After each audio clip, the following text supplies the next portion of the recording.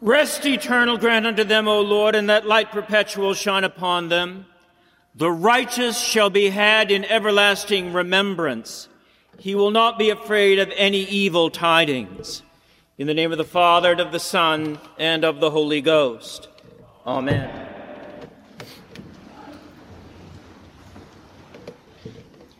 At the 11th hour of the 11th day of the 11th month.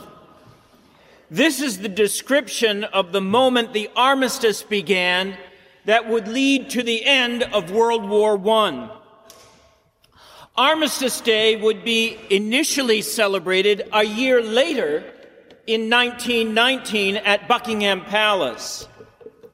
King George V would keep the first observance of Armistice Day on the grounds of Buckingham Palace to remember those who gave their lives in the line of duty during the Great War. The Remembrance Day that we observe today is a child of Armistice Day. During the Second World War, many countries changed the name of the holiday to Remembrance Day. Countries all across the Commonwealth chose Remembrance Day. The United States of America chose Veterans Day. Those who gave their lives in any of the armed forces of all the wars are remembered on Remembrance Day. And that Remembrance Day is marked by the displaying and wearing of red poppies. Winston Churchill, the distinguished Prime Minister of the United Kingdom, through the dark and the bright days of World War II, said of Remembrance Day, "It is impossible not to mourn all the lives lost or the bereft generations who knew all too well the hateful vices of war and the ache of loss. It's difficult to imagine the sense of relief and joy that the first day of armistice brought to Britain." This brings us to mark Remembrance Day with this solemn Mass on a Sunday closest to November 11th.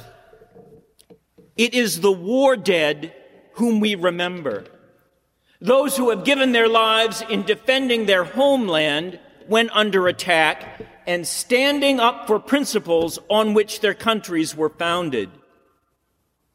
Remembrance Day is placed in the same chronological location as our church's major feast of All Saints' Day and its subsequent day of remembering the remainder of all the faithful departed on All Souls' Day.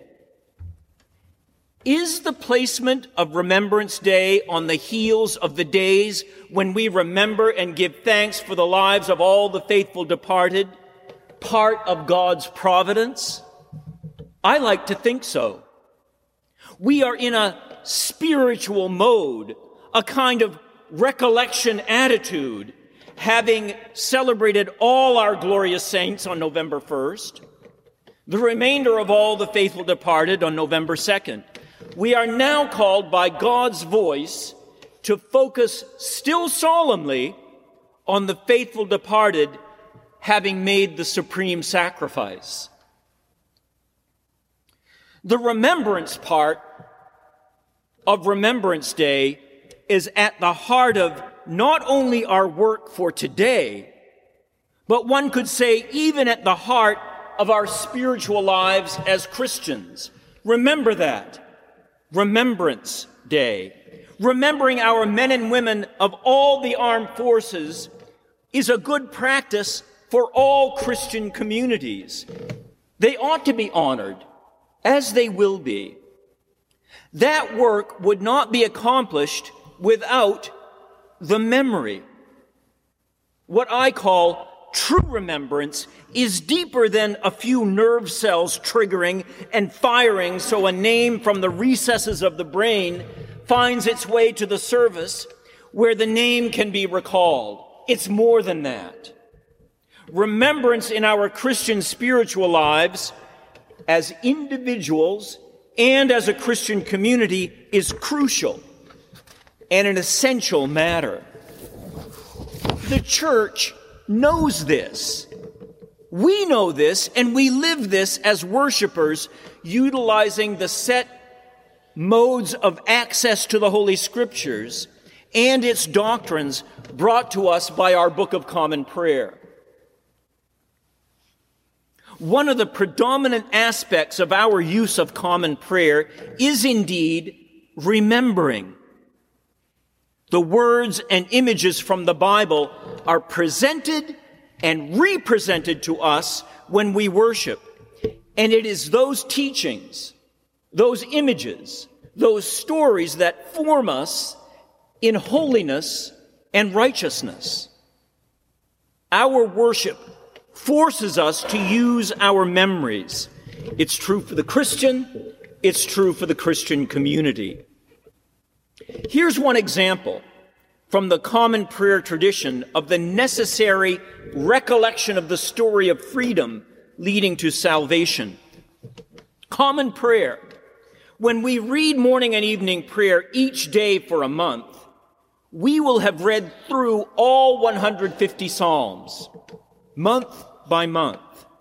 As we read through the entire Psalter, we find that every so often in the course of the month, the story of the escape from Egypt by the Israelites is repeated. Freedom from slavery and bondage, new life for the Hebrew people, a story that needs telling and it needs retelling. What has God done for the nation of Israel from the beginning needs to be repeated. Why? Lest the people forget.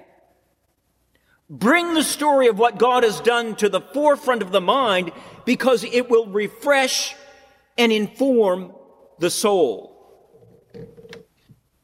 The use of memory, remembrance, is essential in the growth and the development of the Christian. The late Dr. Robert Krause, a priest, philosopher, theologian, and teacher in the Anglican Church of Canada, describes how the teaching authority of both the Roman Catholic Church and the Anglican Church necessarily depends on Christian memory.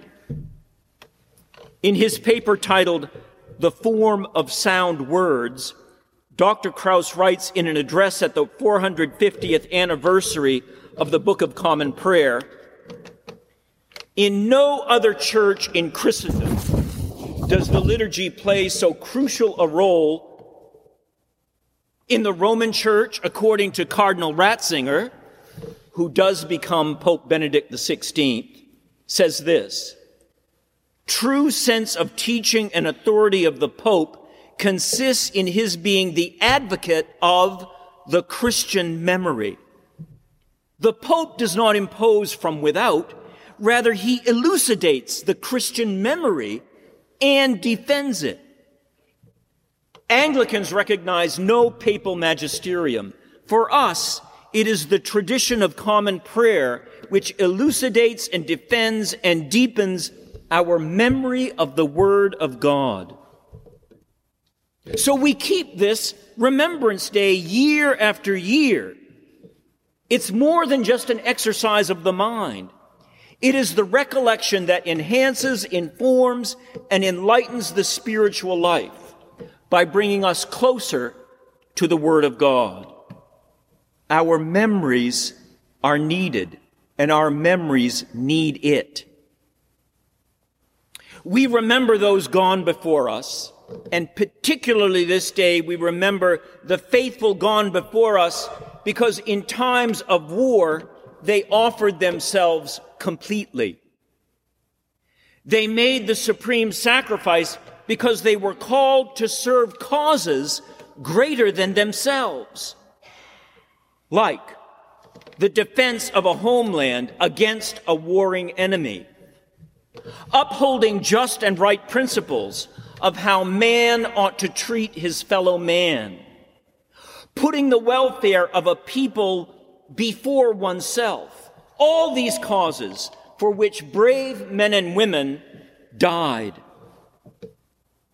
It is for that they ought to be remembered and honored, not only because we uphold their virtues to be emulated, but also because when they are remembered, Christians have their souls prepared and informed so that they too can be where the stories need no retelling, because they will be where there is everlasting remembrance with the Father and the Son and the Holy Ghost. Amen.